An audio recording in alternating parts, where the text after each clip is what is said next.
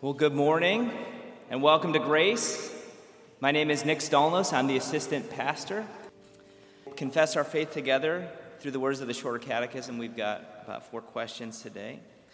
So let me read the question and let's respond together. Which is the second commandment? The second commandment is, Thou shalt not make unto thee any graven image or any likeness of anything that is in heaven above, or that is in the earth beneath, or that is in the water under the earth.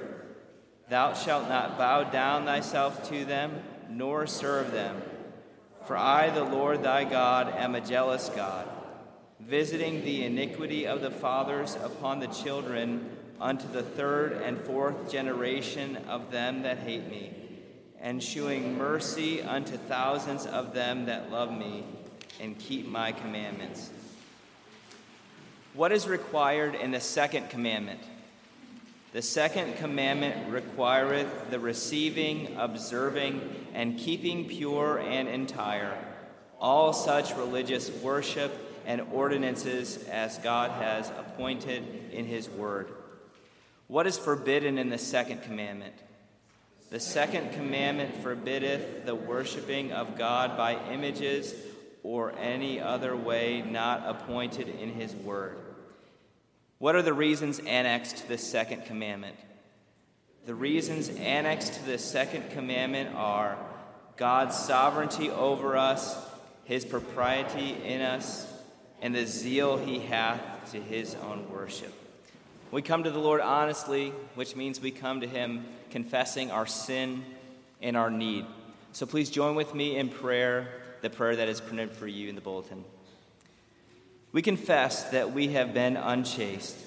We acknowledge all our sins of the flesh and all the excess and extravagance of our whole lives in eating, drinking, clothing, and other things, and our intemperance in our thinking, seeing, hearing, and speaking. We confess that we have stolen. We acknowledge our greed. We admit our love of the world and the things of the world. We have dishonestly gained and kept what we have, and greedily held what belongs to others and to you. We confess that we have borne false witness, that we have been untrue and unfaithful toward our neighbor, that we have shaded, twisted, and denied the truth. We acknowledge in summary that our whole life is nothing else than sin and transgression of your holy commandments and an inclination toward all evil. Therefore, we beg of you, O Heavenly Father, that you would graciously forgive us these and all our sins. Keep and preserve us henceforth, that we may walk only in your ways and live according to your will. Through Jesus Christ, your dear Son, our Savior. Amen. As we've confessed our sins and acknowledged our need, hear now God's promise to us from 2 Corinthians 8. For you know the grace of our Lord Jesus Christ, that though he was rich, yet for your sake he became poor, so that by his poverty might become rich. If you recognize your poverty, no matter how much money you have in this world, we all are poor when it comes to righteousness. Jesus comes and gives you his righteousness, and it is yours by faith. Trust in him, look to him, believe that his sacrifice, his obedient life, everything he did for you was sufficient to make you right with God and to bring you safely into his kingdom. Well, I invite you to turn in your copy of the scriptures to 1 Peter chapter 5. 1 Peter chapter 5. We are in a mini-series, a 2-part series.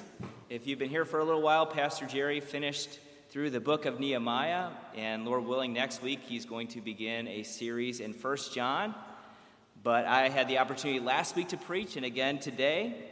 And we are considering the topic of leadership. Leadership, which is my target word, the word that I'm focusing on for the year, an area of my life that I want to grow in, become more like Jesus, become more effective in. Last Sunday, if you were here, we heard from Psalm 25, a wonderful psalm, not a super well-known psalm. And the focus was on the way that God leads us. Lead me in your ways, in your salvation, for I wait on you all the day long, is what the psalmist said. And it was our heart's prayer that as the Lord leads us, we can trust him through our troubles. Whether they're troubles from the outside, whether they're troubles within our own heart, whether they're troubles because of sins that we committed, whether it's simply the circumstances of living in a sinful world, there are troubles, and we do not have the resources within ourselves to face them. Only Jesus, only our great King, has the resources to rescue us from sin, to rescue us from temptation, to rescue us from anything that would come against us. He promises to be there with us and lead us. So that was the focus last week, the way that God leads us. And today, we're going to think about how we can lead and be led by others. And just a little bit of context, the tricky thing about a two-part series and going from one Old Testament text last week to a New Testament text this week is you don't have the benefit of having thought about a book for a long time the way that we did with Nehemiah or the way that we will with 1 John. But just a few things about the book of 1 Peter. The author is the Apostle Peter. It was probably written around 63 AD. He's writing to who he calls the elect exiles, Christians who are scattered across the Roman Empire. Some of them are citizens, some of them are not, but they live in this Roman Empire. They live in a place where the Lord is not recognized by most. They live in a Roman Empire, they're subject to Caesar, but their true home is a heavenly Jerusalem. Their true home is with God, and no matter their earthly status, their heavenly status is the most important thing about them, and it defines everything that they do and the way that they live. And even when their faith put them at odds with the wider culture, even when it meant suffering for the name of Jesus, which is what many of them were experiencing, they were called to be faithful. And it's the same for you and for me. In this country, wherever we find ourselves in the world, our true home is heaven. We are elect exiles, chosen and precious to God, yet living in this world, often not recognized, often shamed, often rejected. But the way we live now in this world is to entrust ourselves to our Heavenly Father while we do good. This is the verse right before the passage that we're going to read. And it's the same thing that Jesus did. He entrusted himself to his Father, even though in his earthly ministry often he was not recognized. Often he was not honored. But what does leadership have to do with faithful living in this world? That's what we're going to find out about today. So hopefully by now you're there. 1 Peter 5, I'll be reading verses 1 through 11. This is God's word. So I exhort the elders among you as a fellow elder and a witness of the sufferings of Christ, as well as a partaker in the glory that is going to be revealed. Shepherd the flock of God that is among you, exercising oversight, not under compulsion, but willingly, as God would have you, not for shameful gain, but eagerly, not domineering over those in your charge, but being examples to the flock. And when the chief shepherd appears, you will receive the unfading crown of glory. Likewise, you who are younger, be subject to the elders. Clothe yourselves, all of you, with humility toward one another. For God opposes the proud, but gives grace to the humble.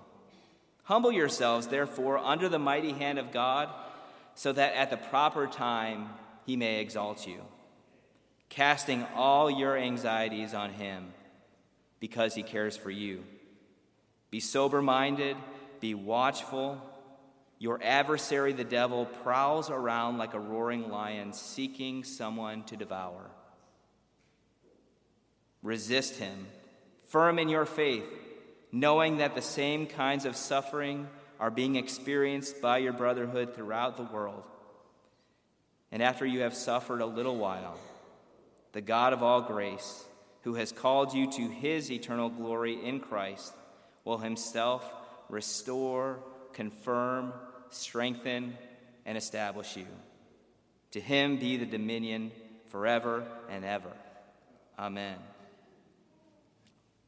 Let's pray once again.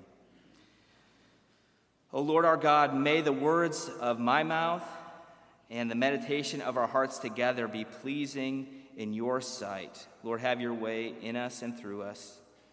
We pray, O our Lord, our rock and our Redeemer. Amen. Many of you know that I spent the week in St. Louis. Pastor Jerry was there with me, and Amber was there as well.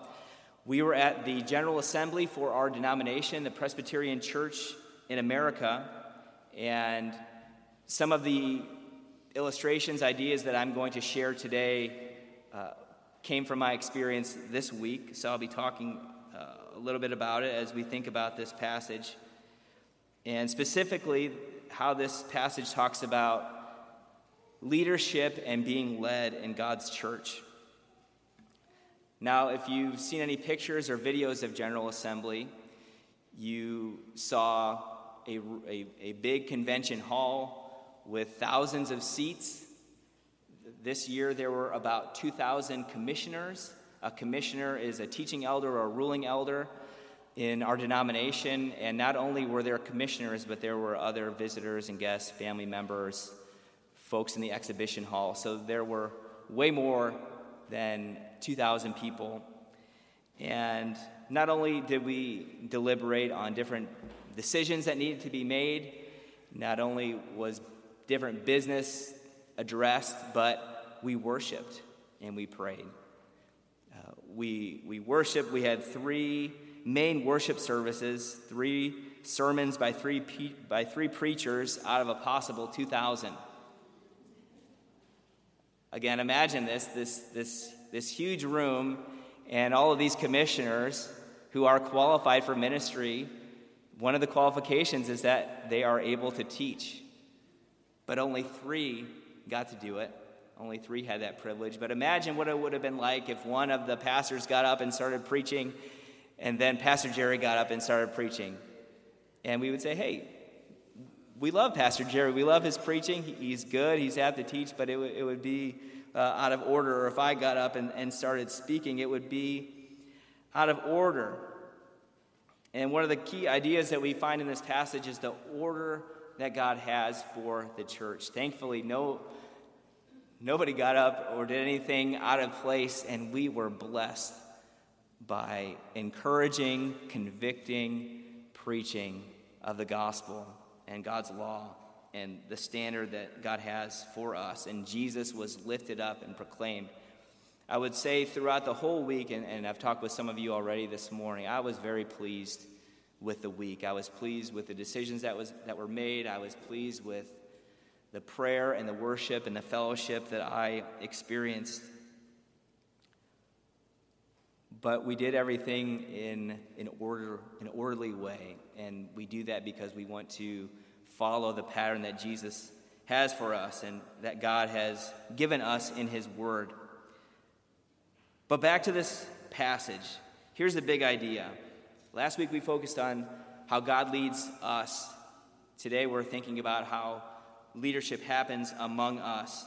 But here's the big idea. Because Jesus is our great shepherd leader, then we, the shepherds and the sheep, can follow him with humility and confidence. Because Jesus is this great shepherd leader, we can follow him with humility and confidence as leaders and as those who are being led. So we've got 4 main points as we think about leading one another under the lordship of Christ. We're going to think about the shepherds. We're going to think about the sheep. We're going to think about the chief shepherd. And then we're going to think about until the shepherd comes. In other words, the so what. So first, the shepherds. This is verses 1 through 3.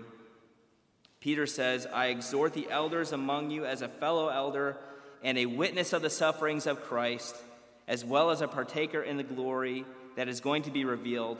Shepherd the flock that is among you.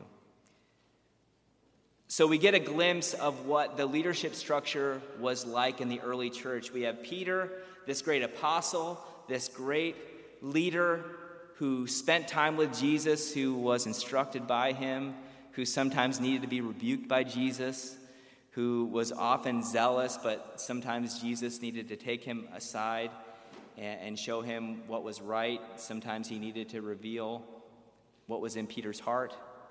And before Jesus was led away to be crucified, Peter denied Jesus, just as Jesus predicted. He came to the end of his own resources. He thought that if anybody was going to be faithful, he would do it. And Jesus said, no, you're all going to fall away. But when you turn, strengthen the brothers, strengthen the church. And unlike Judas, who turned away in despair, Peter, when he saw Jesus, after he was resurrected from the boat and saw Jesus on the shore, he leapt out of the boat, ran to Jesus. And this is what we do when we sin, when we have failed. We run to Jesus. I'm old enough now where I have experienced friends who apparently were walking with the Lord but no longer walk with the Lord. And certainly I've had times of confusion and difficulty, but when we find ourselves in those places, where do we go? No one else has mercy and grace like Jesus. And Peter, that day on the shore, saw Jesus and saw that he was the only one who could restore him for the sin that he had committed against the Lord. And he went and saw him, and Jesus, in a beautiful way, restores him, as we see in the closing chapters of the Gospel of John. But this is Peter, the one who writes now. So he says, I'm a fellow elder with you. He had this great position of being with Jesus, being restored by Jesus, but then he puts himself on the level as a fellow elder. Peter, in a short time, was going to go and be with the Lord. He was going to die and leave this world. So he's got to set this plan in place, and he says, I've seen Jesus, I saw his sufferings, I've been a partaker in his glory. Not fully yet, but as he's experienced the love of Jesus, as he's preached about him, he's been a partaker of that glory. But here's what he says, shepherd the flock that is among you, exercising oversight. Sometimes we get a little scared about this because we have examples. You may have examples of leadership not doing a good job, not doing things right, sometimes taking advantage of that position. But we have clear instructions in God's word about the way that leaders ought to lead, especially officers in the church. They do have oversight. They do have oversight. They have been tasked to watch over you. They've been tasked to watch and care for your soul, to make sure that you are hearing right teaching that is good for you so that you can grow and live a life that pleases God. So they have this job to lead, but how are they to show that leadership? Not under compulsion, not because you're forced to. Sometimes we get enlisted to do something that we didn't really want to do. And leaders should have the integrity to either ask God to change that attitude, or if you are not really wanting to do it, then maybe someone else should do it. But this is the standard that God has for officers, for leaders in the church, to do this job willingly, as God would have you, not for shameful gain, but eagerly. Again, officers of the church, pastors, should not be in this for the money. Some people would laugh about that, but You should do this because you love Jesus and because you love his sheep and you want to lead them well. Not domineering over those in your charge, but being examples to the flock. Again, this is the way that the world would have us lead. If you are in authority, you get there and then you get to boss everybody around and they should do whatever you want them to do. But God says not in his church. Jesus said, you are to be examples to the flock. Again, think of this picture of a sheep, of a shepherd and sheep. The shepherd is the one who goes in front of the sheep. This is the one who is with the sheep 24/7, protecting them, feeding them, leading them to safe pasture. This is the image that we have. And again, Jesus is our great shepherd, which I'll share a little bit about later on. But this is the image that we see of the shepherds. So during one of the sessions, there was a panel of speakers, elders in the PCA, and one of them was my old professor, Julius Kim. Julius Kim was my professor in seminary and my prayer group leader every Wednesday at the seminary, and a wonderful man of God, and now he has the position of being the president of the Gospel Coalition. And he was talking about why he is hopeful for our denomination, why he sees what he sees and how God is working. And he talked about what he would call hyungs in his life. So Julius Kim is a Korean American, second generation. His parents immigrated from Korea. And hyung is a name for an elder in the community. And he was talking about recognizing the value and the honor that is rightfully given to our elders in the faith. And he talked about two men in his life, one D.A. Carson, a name that you might be familiar with, and then Tim Keller, a name that many of us are familiar with. But he talked about how these men set a great example for him and how important it is, as much as we believe God is using us in our generation, but that we are standing on the shoulders of those who have gone before us. And he told a very interesting story about someone who was literally standing on someone's shoulders and just barely able to survive anyway. We should not forget the ones who have gone before us, the ones who have helped lead us and have set the example for us, not believing that we know everything and that we don't need the older generation or the younger generation. So the key is for leaders, especially officers of the church, to do your job, to do it with a willing heart, to do it with humility, to be the kind of leader that God would have you to be, the one that sets the example for the sheep. Now, I've been talking about officers, but leadership really is for everyone. Like I shared last week, we are all led by God. We are all under his leadership. And if you have no one else who's following you, you can at least be led by Jesus. And there's nothing more important than being accountable to God, living for him, and having established that in your life, to be led by God. But there are so many ways that we lead. If you are a sibling, if you've got younger siblings, if you've got younger cousins, if you've got neighbors, there are so many ways that we are called to be a leader, called to be an example in our life. And we are to lead just like the ways that we just read about in 1 Peter 5, 1 through 3. But what about those who are being led? Again, like me in that humongous auditorium, I was being led. I wasn't preaching. I was participating. I was being led by others who've gone before. So this is the sheep, verse 5. Likewise, you who are younger, be subject to the elders. Clothe yourselves, all of you, with humility, toward one another, for God opposes the proud, but gives grace to the humble. In this context, the younger are probably just those who are younger in the congregation. Now we know in the church, elders can be a variety of ages. Typically, you need to have lived for a while and walk with the Lord to be qualified as an elder. But some of us who are younger and think that we might know more than we do need to be reminded that we are to be subject to the elders. And no matter how old you are in the church, when you make a vow, when you make your vow, like we do up here for church membership, one of those vows is we will support the elders as those who have been tasked to teach and to shepherd us.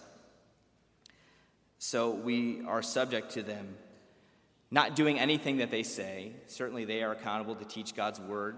They're not to be teaching for their own gain or anything like that.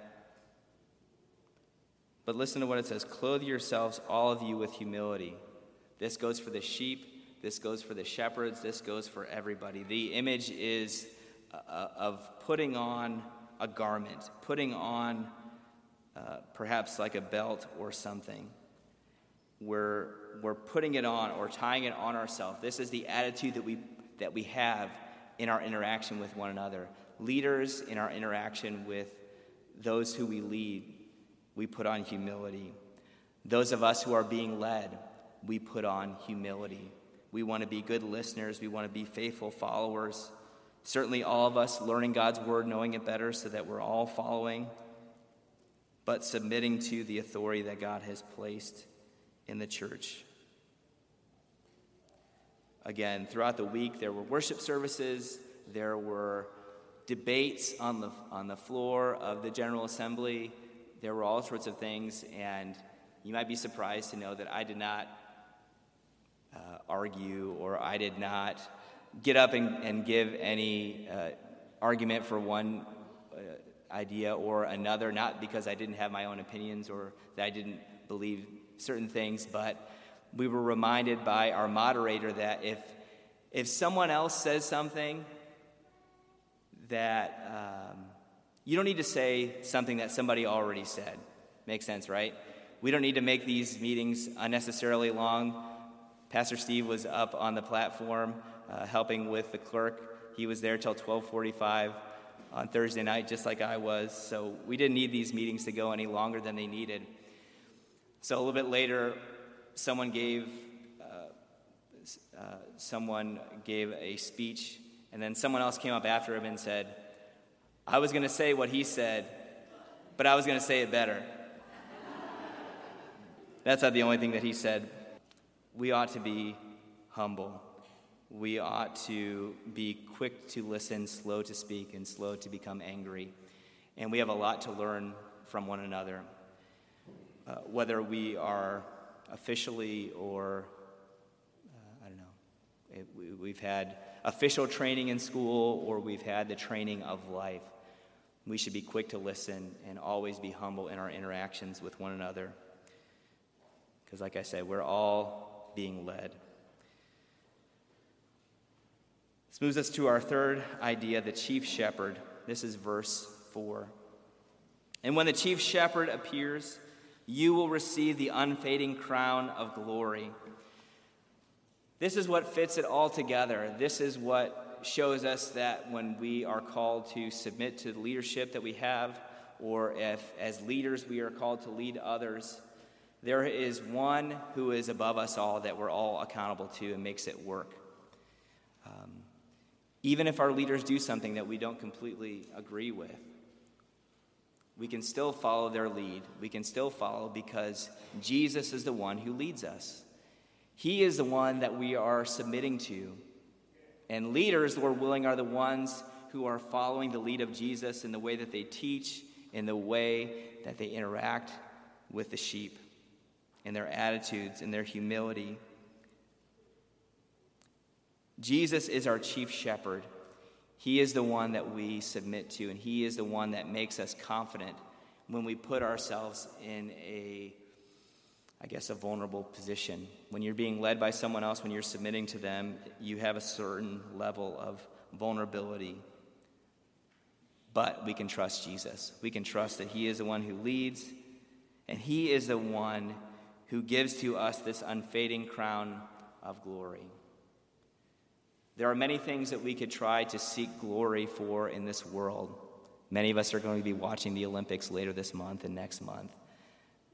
Olympic gold medals, if you've ever met or seen someone who's an Olympic medalist, there's a certain amount of prestige in that.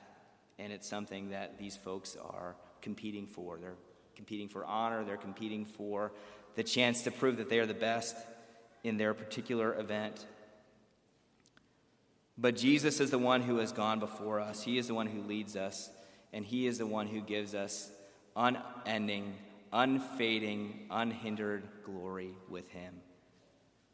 Again, we've heard stories of people that we hold in high regard, and then we find out something that they did that was very bad, and the glory that was there vanishes away. But in Jesus, we have eternal glory with him. That's what we can live for. That's what we can do as we humble ourselves, as we submit to him, as we submit to the leaders that God has placed over us. We have this chief shepherd who leads us safely to glory. Our glory is eternal and assured, and we can have confidence in that, and we can humble ourselves before one another. So this is this chief shepherd. What about until our shepherd comes? Let me read this passage again, 6 through 11, and let me just say a few things about it. Peter says, "Humble yourselves, therefore, under the mighty hand of God, so that at the proper time he may exalt you." Again, we can humble ourselves. We can put ourselves in that vulnerable position because we know that in Jesus we will be exalted. Casting all your anxieties on him because he cares for you. That word anxieties in the ESV, it's actually singular in the original language. And when I thought about that, just think of all the anxiety. You may not want to think about that right now, but just for a moment, think about anything that could be in that category in your life. A relationship that you have, perhaps something at work, perhaps with a neighbor, perhaps something about the future. Peter says, cast all of that. Cast your anxiety, that big category. Cast your anxiety, cast your care on him. Put it all in a box. Cast your care on him. Why? Because he cares for you. He showed it. He cares for you. He laid down his life for you. Therefore, be sober-minded. Be watchful. Yes, we have Jesus, our Savior, but we're still here. He hasn't yet taken us to glory, so we have to be sober-minded, be watchful. Your adversary, the devil, prowls around like a roaring lion, seeking someone to devour.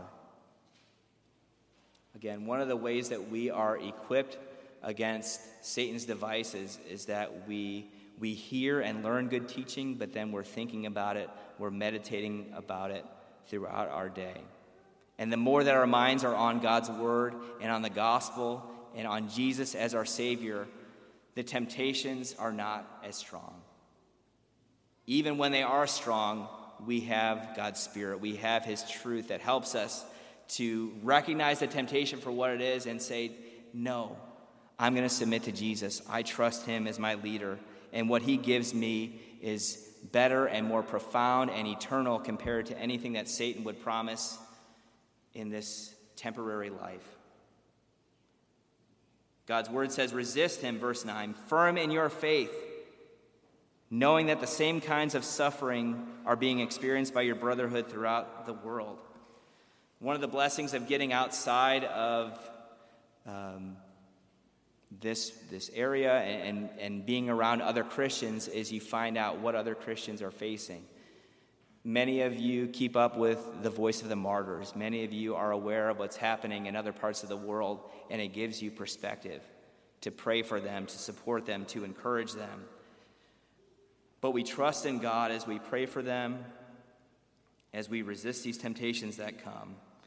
And verse 10, after you have suffered a little while, the God of all grace, who has called you to his eternal glory, will himself restore, confirm, strengthen, and establish you. It's personal. Jesus is the one who leads you. He is the one who strengthens you. All these words are similar in meaning, and taken together, he is the one who's going to give you everything that you need to stand for him. And he does that in the context of the church. To him be the dominion forever and ever. Amen. So this is how we persevere. We humble ourselves. We are confident in God's leading. We're confident in the leaders that God has placed over us. We're confident that Jesus is in charge of it all. We have the leaders, the shepherds, the sheep. We have the chief shepherd who leads us. We have the way that we live in the meantime, in humility but in confidence. And where do we finish? Well, I want to tell you about one other person that I saw at the General Assembly. More famous, probably, or more well-known than any of the pastors who spoke or led. And some of you will know the name of this person. Her name is Rachel Den Hollander. Do you know who this person is, Rachel Den Hollander? She was at the General Assembly this week, not as a commissioner, but she has been serving in an advisory role for our study committee on domestic abuse and sexual assault. And I, for one, am glad that our denomination is taking this up so that we, as shepherds, are truly protecting the sheep, that we are accountable for those that we have been tasked to shepherd, that if there are wolves among the sheep, that we won't stand for it. So she's there helping, and she is most well known for her work as a lawyer and as the first to publicly accuse Larry Nassar, the former doctor for the USA women's gymnastics team. And as a lawyer and as the first one to come forth and bring these accusations, she was able to gather hundreds and hundreds of testimonies of girls who were abused by him, and ultimately led to his conviction and his imprisonment. And as I didn't get to talk to her, but I saw her as I was walking by, and I was thankful that she was courageous, that she was doing a good work, and she's helping us out, our denomination, so that we would be good shepherds, watching out for the sheep.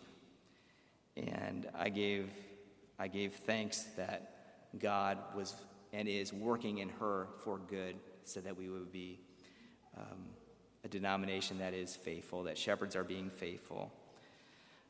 But that's an example. Again, she's not in the PCA. She's from a sister denomination, not a pastor, but she is leading. She is doing a good work, and God is working through her, and I thank God for that. But God is working in you as you trust in him. As you look to Jesus as your chief shepherd, trust in him. So I'm going to pray, and we will be preparing for the Lord's table. But rejoice in your chief shepherd. Be willing to take up that position of leadership in big ways and small ways, and trust that he's working through you and working through us all. So let's pray together. Thank you for your word, Lord. Thank you, Jesus, for the way that you lead us well. Thank you for the leaders that you call to lead in the church in official ways, and for all of us to lead in unofficial ways, different ways, Lord, for the strengthening of your church. May the Spirit of Jesus be among us in a powerful way. Thank you for this supper that we'll get to partake of, and we ask that you would meet with us in this time. And we pray this in Jesus' name. Amen. At this time, I'll ask some of our servants if they'll come up as they make their way. I invite you to listen to me as Nick challenges us to follow the example of the true shepherd. It was there in Luke chapter 22 that we also get to lead and follow the teaching of the Good Shepherd. Very important as we celebrate the Lord's Supper here together. If you're visiting with us, if you're a Christian, you've made a profession of faith in Jesus Christ, you're active in serving the Lord through a church that possesses the marks of a true church, which we believe is the preaching of the gospel, the sacraments, and the practice of discipline, which Nick preached about today. And so if you're here and you're not a member of our church, but you are a Christian, we invite you to celebrate with us the Lord's table. If you're here this morning and you're not a Christian, you've not made a profession of faith, let me be the first to beckon of you and to say to you, it is only in Jesus Christ that you will be able to follow and to experience that which he has for you. It is only in Jesus Christ that your sins can be forgiven. It is only in Jesus Christ that you are going to find that which you are searching for. And so I encourage you, if not today, wait if you're not a Christian, but to seek us, we'll share with you. And so that in the future, you too can celebrate together around the Lord's table. So as we begin to celebrate, I'm going to ask that they begin to pass this out as I read to you. And as they share together, please take a piece and hold it, and then you can share together. I'll be reading from Luke 22. It's amazing, as Nick preached about humility, let me remind you in Luke chapter 22 in the Lord's Supper, do you know what the first thing the disciples asked Jesus when he got done with the Lord's Supper? Lord, which of us is going to be the greatest? Which of us is going to be the greatest?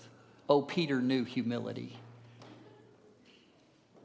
The day came of unleavened bread on which the Passover lamb had to be sacrificed. And so Jesus sent Peter and John saying, go and prepare the Passover for us that we may eat it. They said to him, where will you have us prepare it?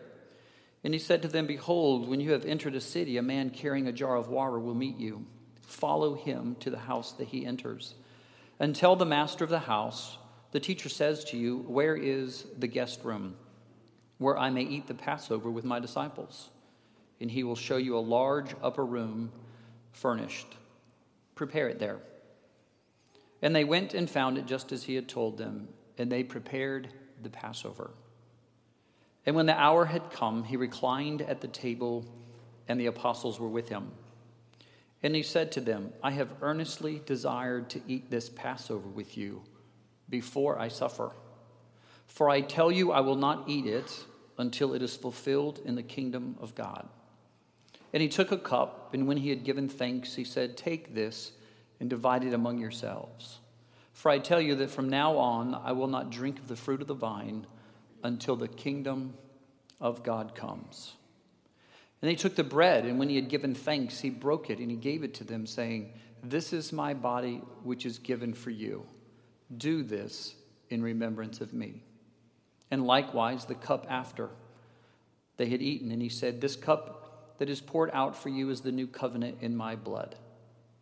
But behold, the hand of him who betrays me is with me on the table. For the Son of Man goes as it has been determined. But woe to the man by whom he is betrayed. It was there at the table, he said, this is my body broken for you. As often as you do it in remembrance of me. See. While they're passing, take a moment and pray. Just listen. Alleluia, praise the Lamb. Alleluia, praise the Lamb. My heart sings his praise again. Hallelujah, praise the Lamb. It was there at the table that they gathered that he spoke to them about the blood and the betrayal. For the disciples said, this dispute arose among them, to which was regarded about who would be the greatest. And he said to them, the kings of the Gentiles exercise lordship over them, and those in authority over them are called benefactors. But it is not so with you. Rather, let the greatest among you become as the youngest, and the leader as the one who serves. Alleluia, praise the Lamb. Alleluia, praise the Lamb. My heart sings his praise again. Alleluia, praise the Lamb. He took the cup and he said, "This is my blood poured out for you, the new covenant. As often as you do it in remembrance of me." Heavenly Father, we are so thankful that you would forgive us. That, Father, as our minds drifts, as our hearts go astray, as our souls become weary, Lord, even in the midst of your presence, surrounded by truth, we're focused on ourselves. We're focused on where we fit, what we're going to get to be, and how great we're going to become. Forgive us. Father, help us as Pastor Nick challenged us to be humble, to know what it means to be living in the humility behind the chief shepherd, your Son, Jesus Christ, so that he will get the praise and the glory for it all. It's in his name that we pray. Amen. Before we go, this is how the Lord establishes you and strengthens you. The grace of the Lord Jesus Christ and the love of God and the fellowship of the Holy Spirit be with you all. And all God's people said, amen.